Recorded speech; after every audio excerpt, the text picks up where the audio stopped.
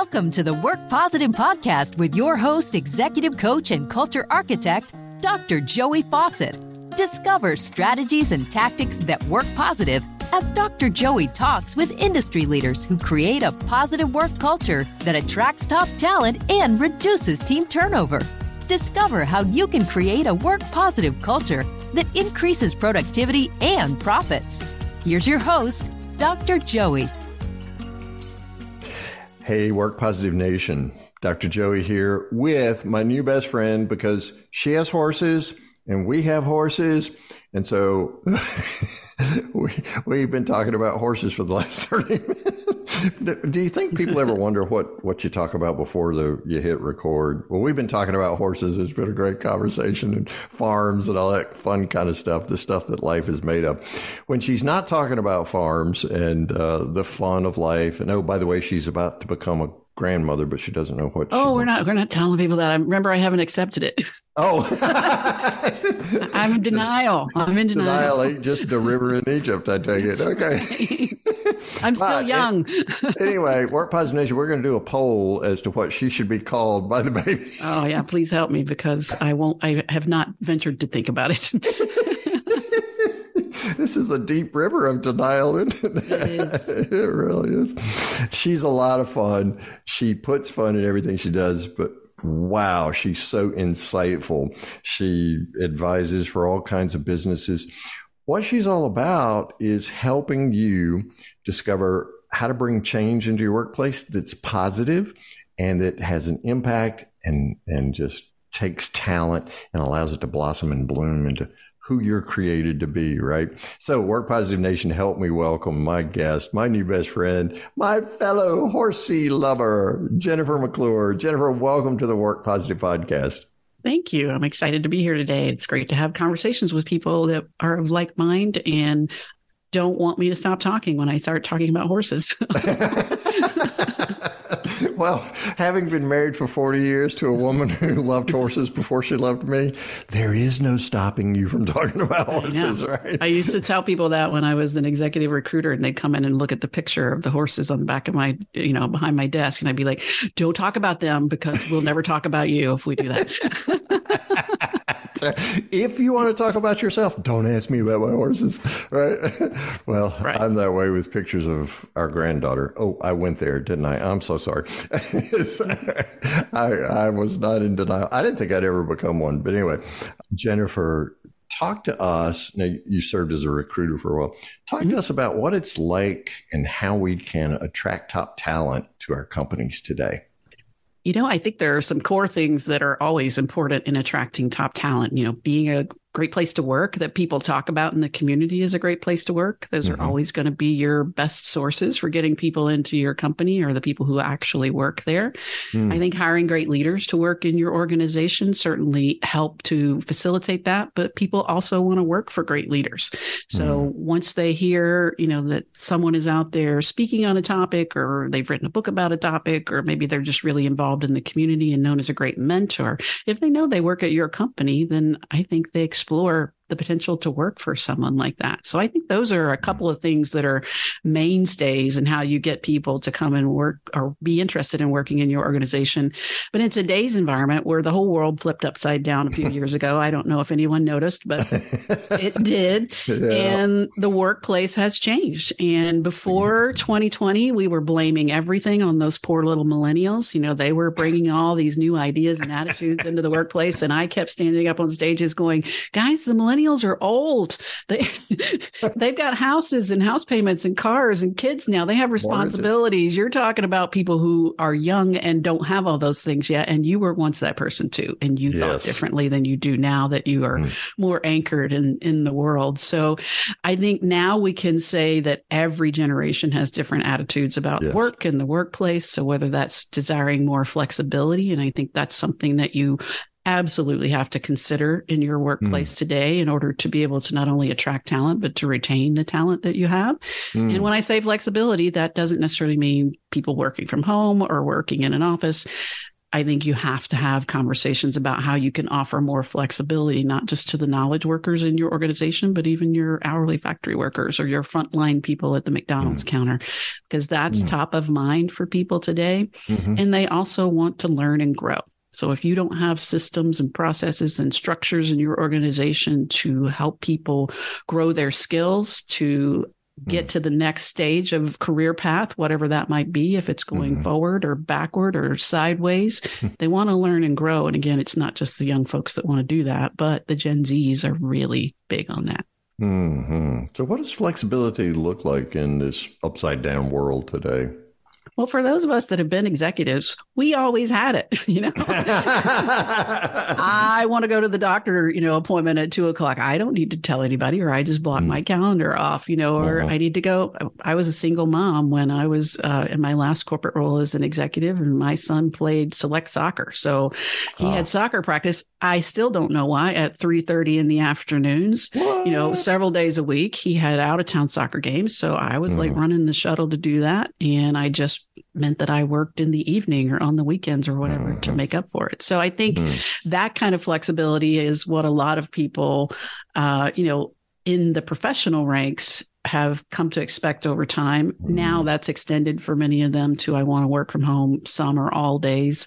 But for your hourly workforce or your frontline people, they also want and need the same flexibility. They too have kids that play soccer. They too need to go to the doctor's appointment. So where before, and again, I worked in manufacturing, I know I have a lot of regrets about, the rules that I created and or enforced. And those were, you show up at 7 and your shift's over at 3:30 and don't even think about walking away from the line. Yeah, really. And I think companies have had to start thinking about, and many of them are being successful at it, and some of them are failing miserably, about how do we offer even those types of folks the flexibility. I have a friend who is a son of a farmer, and again, he's got a diesel mechanic certification. He's in his early 20s. But he got tired of doing that because diesel mechanics are in so much demand. He was just burnt out and overwhelmed. So he bought some insulation equipment, and him and his friend have started a business doing spray insulation, and he works at UPS part-time. But part-time employees at UPS get full-time benefits, and that's why he works there, and that's why he refers everyone he knows to come and work there. And they have an app for scheduling that they can actually go in and choose which days of week they want to work based on seniority. They get priority. So he loves the fact that he has this core job that allows him to do farming, to do mechanicking, he calls it, and to do his business as well. But his base employer is UPS, and he's happy to work there because they provide that flexibility. So I think we all have to think differently than saying, well, we want people loading packages on the trucks from 10 p.m. to 7 a.m. Maybe somebody comes in and works 4 hours, or maybe they don't work that day, but you don't fire them because they didn't work 7 days that week. Yeah. So it's really a conversation that I think companies need to explore. Great if you sent everybody home during the pandemic and you said they were going to be able to work remotely forever, like Twitter and like some other companies did. And anybody that's worked in HR or probably any executive role knew the moment that announcement that came out that said they were forever remote. And you're like, you never use words like forever. It's a really long time, isn't it? It's a really long time. And now some of those companies are walking that back, and people are, revolting against that. But I think you have to really approach it as, how can it's much more of a partnership requirement in the workplace today. Again, my 20 years in corporate America, it was very much, you should be grateful to have a job, and we have all these rules and you must follow them, or therefore you won't have the joy of working here. I think it's much more, and not just because of the tight labor market. I think, again, to provide fulfillment, joy, purpose at work, you have to consider your whole employee, the whole person that works in your organization, and realize, again, they have kids, they have hobbies, they have desires to do things. I think it's funny. As we talked about horses, and I have two that I have at a boarding stable that's a show barn. Mm-hmm. And just a few months ago, one of the women who came there during the pandemic and leased a horse. So she, is fairly new to riding, but she liked it enough that she's now paying to have a horse that eats and poops every day. And one day we were both riding, just kind of doing a trail ride. And she said that she was about to lose her job, and she's a software developer. And I was like, what kind of software developer loses a job? Yeah, really. And she said her employer was requiring everyone to come back into the office full time. And of course, she'd been working from home now for almost 3 years. And she said, I'm not going to do it. Number one, I live 50 miles away from the office. Wow. And it's I've realized that I don't want to make that commute every day. Number two, my team supports a team in another state. So in theory, we're remote, even if we come into the office.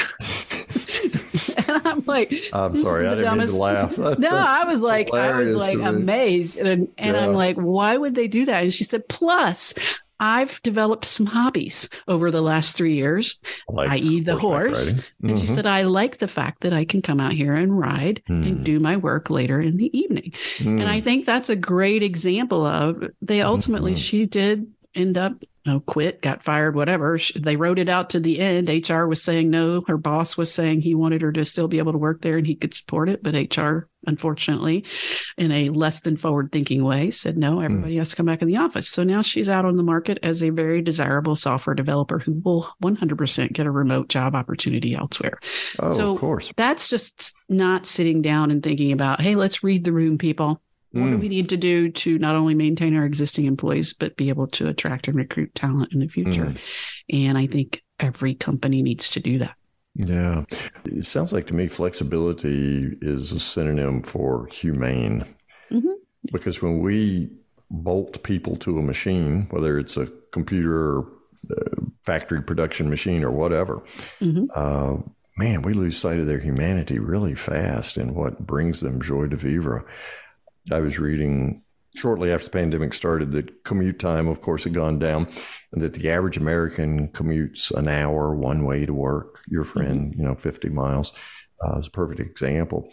So then the studies started coming out about productivity's up and things like this. People aren't going to the office. And I'm like, duh, they're not, sitting in traffic for 2 hours every day, getting their soul sucked out.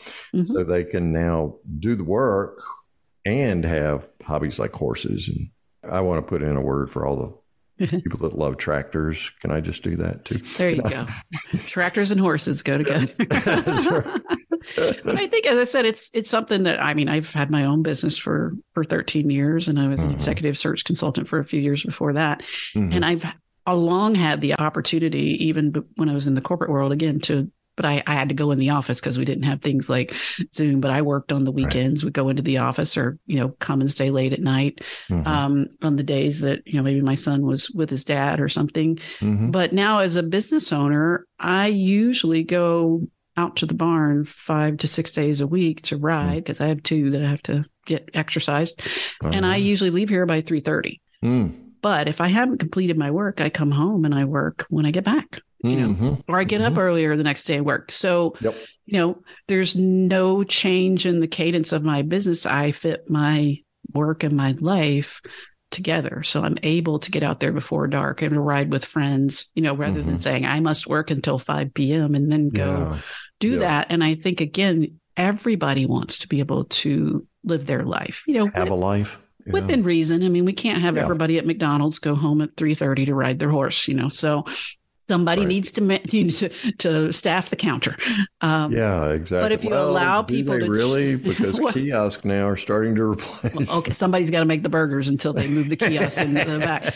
But there are people that to work a second shift because maybe they want to get their kids on the bus in the morning, so allow people to choose those hours or have flexibility to have some days off when they need to do something. I think, again, it is the future of work. We all like to talk about the future of work and being futurists.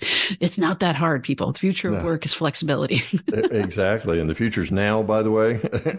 I've always said that. People, they're like, Jennifer, you're an expert in the future of work. What is the future of work? And I said, tomorrow. I said that before the pandemic. I was way out in front. There you go. That's hilarious. Well, flexibility, it sounds like to me it's a double win because it's how you attract top talent. You recognize their humanity. You want them to have a life. You work as much of the work into a lifestyle as possible for them. It's also how you reduce team turnover, isn't it, Jennifer? Sure. I mean, if I have a job where I'm growing, I like the culture, I like the people, I like the work, and I'm able to live my life in the way that I want to and have the flexibility to do the things I need, I don't need to leave, even maybe for a little bit more money. Mm-hmm. And I've done that in the past. I've stayed at jobs where I was offered more money to leave, but I really liked the company and the work that I was doing. And so I didn't leave. Mm-hmm. And people will make those decisions as well. You know, sure, some people might leave for more money, but then they might want to come back. You know, they might realize, which you've seen a lot of the studies, or maybe you haven't, but there have been plenty of studies done over the last year or so that said all the people that left during the Great Resignation, I think something like 70% of them say they wish they hadn't. Yeah. And they would be willing to go back. Some percentage of them would. So that's also a recruiting strategy. All the people that left you when they thought, hey, I can make, $2,000 more by going over there. Yeah. Reach out to those people. They might be willing to come back. Yeah. If you're a forward-thinking company where they can do all the things they need to do. Jennifer McClure is my guest. Jennifer, what website can Work Positive Nation go to? You can find all things Jennifer McClure at jennifermcclure.net. All right, jennifermcclure.net. That's 2 C's. jennifermcclure.net. So while you're listening, unless you're on the Peloton or walking the dog or something, right? Or one of those unfortunate poor souls who are commuting right now. I'm sorry, I said that out loud, didn't I? And listening to us, go over to jennifermcclure.net. It's all sorts of amazing things. I enjoy personally Work Positive Nation reading her blog. Always learn something from her, and I love the take. You're talking about money is a tangible asset, right? Mm-hmm. And that's certainly one metric for why someone might leave a team. However, there are lots of intangibles. It's a different kind of paycheck. What are some of the intangibles, Jennifer, that you've seen that really are sticky and keep someone engaged, satisfied, and doing their best on a team? Sure. I know you know this already, but money is a satisfier or a dissatisfier. I'm either happy with the amount I'm getting paid or I'm unhappy with the amount I'm getting paid. It's not a motivator, and it's not even necessarily a reason, again, to take a job if the environment sucks. Yeah. Hopefully we can say words like that on the podcast. We just did. but what is it that truly gets people engaged? Again, I've long said this: engagement's not about whether people are happy or sad, or you allow pets at work, or there's free food in the break room. Yep. Those are, again, people like those things. And once you do them, they become entitlements that if you try to take them away, it's like never saying forever. Don't give people things that you don't, that you think you might eventually take away. Right, exactly. People are engaged if they feel like the work that they do matters. And I think as leaders, that's our role, to help the people that are on our teams not only connect the work that they do to what our team does and what we're responsible for, but roll that all the way up to the bigger picture. So companies who have great purpose statements that people were able to grab on, we're all going to have bad days at work. We're all going to be, quote, disengaged on certain days, but you can keep going forward, and you can not want to quit your job and move your hair out because they felt like they were needed more than ever. Now, was their revenue model kind of all upside down at the moment? Yes. But they were doing things to try to help people that could get jobs during that time, get jobs or stay employed or be ready to be employed. Something like John Deere. When I think of John Deere, you're a tractor guy. I think John Deere, I think green tractors or lawnmowers or something like that. If you're working at John Deere, you think I make the tractor that, sits in somebody's backyard and rusts. And that's not very engaging, but I think John Deere's, and I don't know it exactly, but it's something like we make things that feed the world. I can grab onto that. I can say that my work that I do is important, putting this part on this tractor or this combine or this thing that helps to feed the world. It does matter, even if I'm on the factory floor or if I'm, a manager in the quality department. I worked in the automotive industry for years. We made analog brake systems and disc brakes. So those are kind of important for your safety. Yeah, and we save people's lives. We were very focused on making the highest quality braking products in the world because 1 part per million defect was not enough. And I think our employees really, and myself, really connected to that. The last company I worked at was a playing card manufacturer.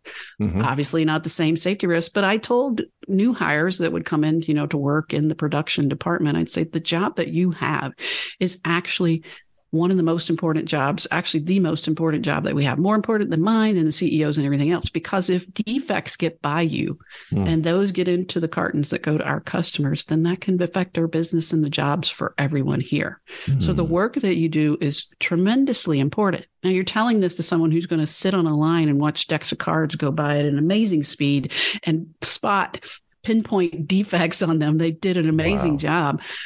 But to get them to see that the work they do matters and it's not just boring, mind-numbing work. I think we have to, as leaders, that's the secret key to unlocking that engagement. That again, I didn't leave the automotive component part manufacturing company when one time I was offered, I think, $25,000 more for a higher level job, bigger title, bigger pay. The job itself was pretty interesting, but I'm like, I like it here. I like the work that we do. I like the systems that we have. I like the people that I work with. I feel like the work that I'm doing matters. I'm making a difference here and in the world. And so I stayed. Now, did I have the privilege to be able to make that decision? Sure. Some people don't. But I think in general, that's what we need to provide. A place where people feel like I need to show up for my work and for my team, because if I don't, then we won't be able to do work that matters. I hear you saying a couple of things, Jennifer. One is relevance. That's my work matters. And then the other is that equity of exchange. I'm exchanging my time, my energy, my talent, my attention.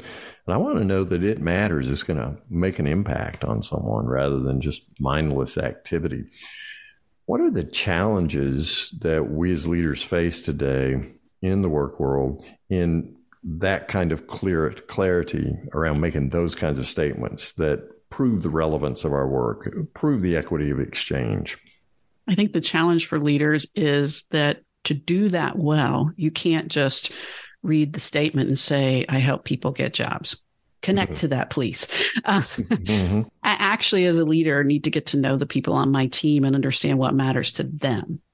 I have to be able to explain and connect the work that we do in a way that has meaning to that person. One of my first executive coaching clients was at a large global company. He was the CIO of a large global company.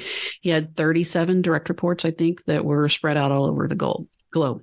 And one of the first things that I did with him was I gave him a DISC profile. So if you're familiar with the DISC, dominant into DISC, look it up if you're not.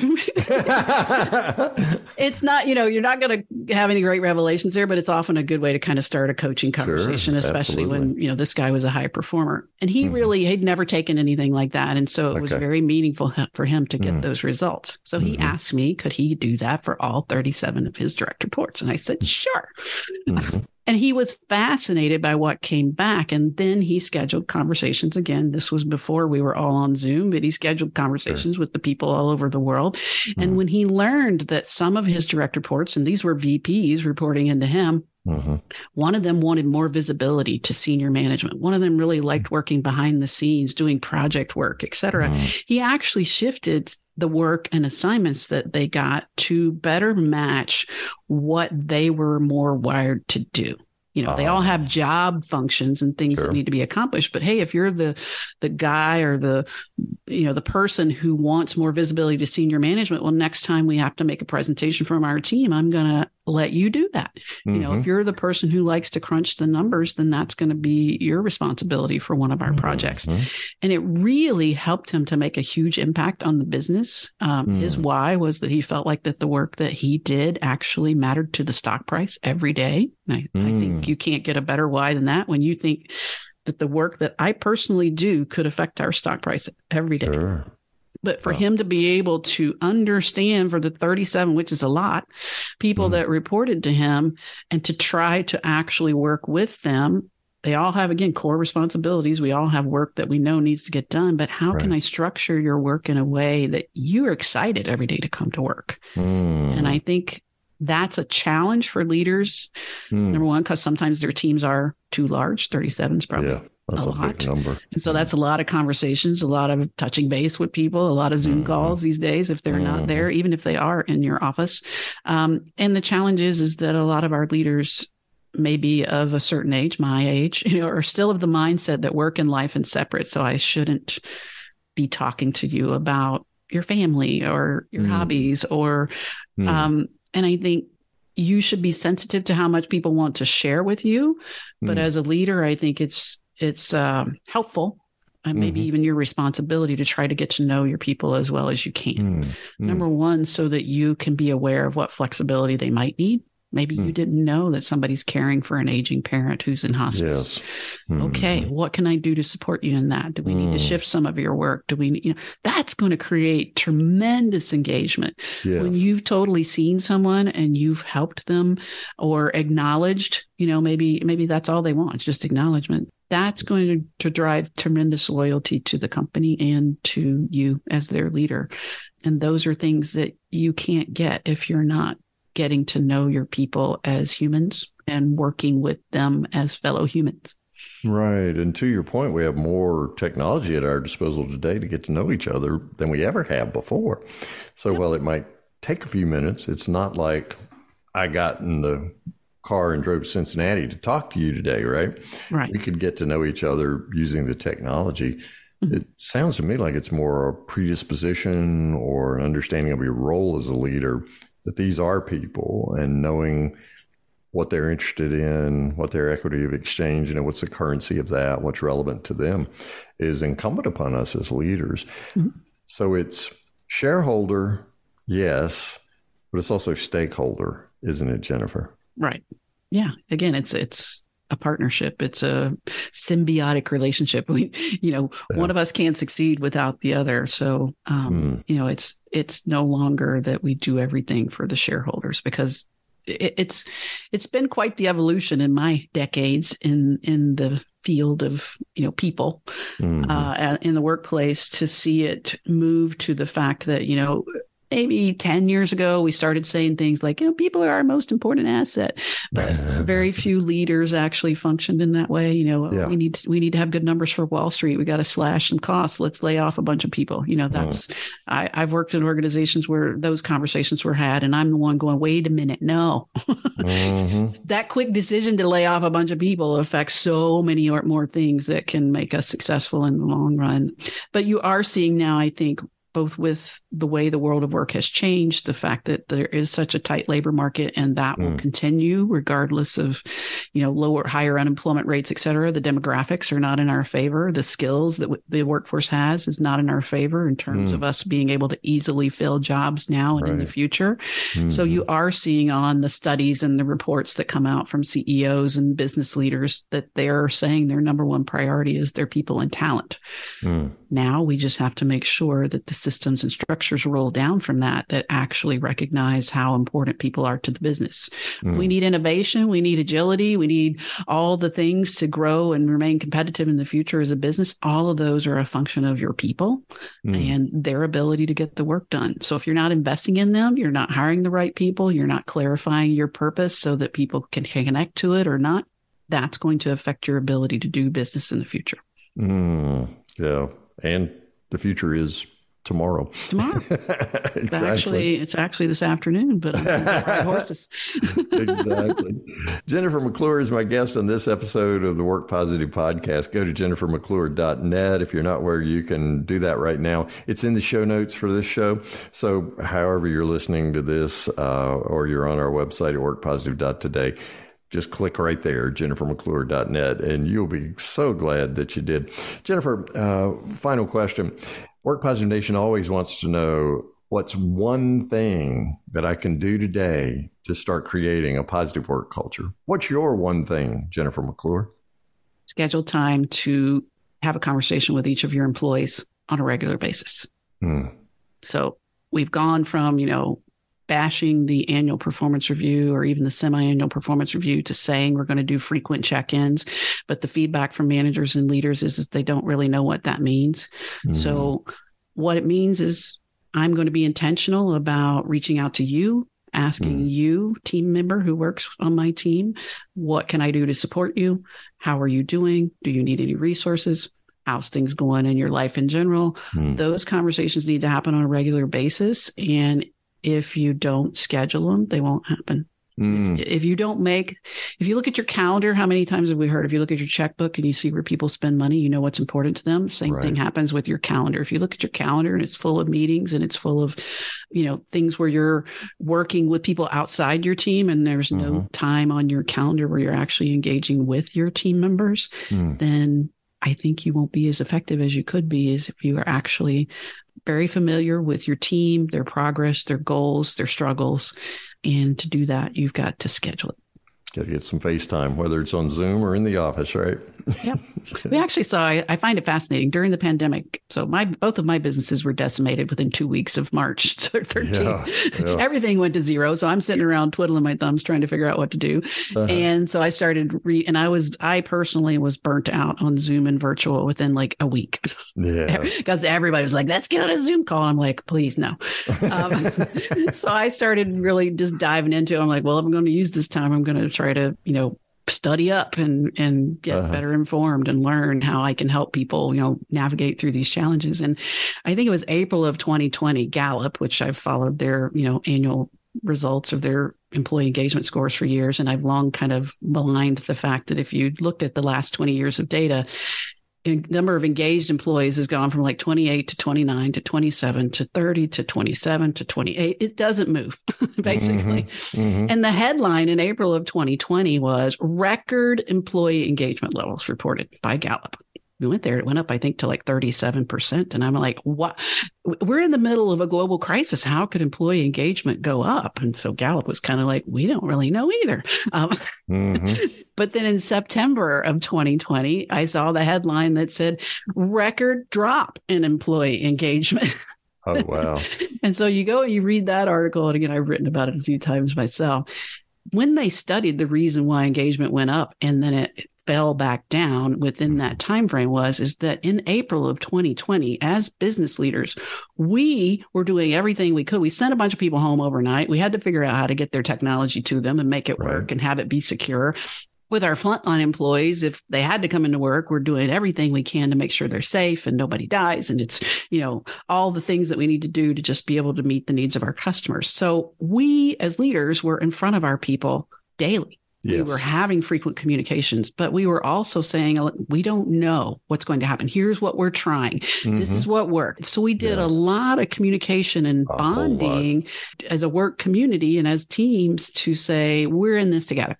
6 months later, we've had killing of George Floyd. We've had people are tired because the 2 weeks turned into 2 weeks into 2 weeks into this is never going to end. Engagement dropped because we'd fallen back to our old patterns of you call me if you need me, or I don't know how to talk to you about this difficult, societal issue that's out there. I know that you're probably feeling something, but I don't really know if I'm supposed to talk to you about it. So I'm going to avoid it like the plague. I'm going to take 2 steps back. Yeah. Engagement went up during the biggest global crisis to happen. I guess we could say that's what it was, because we were checking in and communicating as leaders more with our employees. It fell like a rock because we said, we don't need to do that anymore. And so I think that's a great example for us to kind of look back on and say, what did we learn during the pandemic? We learned that people want to hear from us. They want to see us. They want us to be visible, accessible, and communicative. So there it is, Work Positive Nation.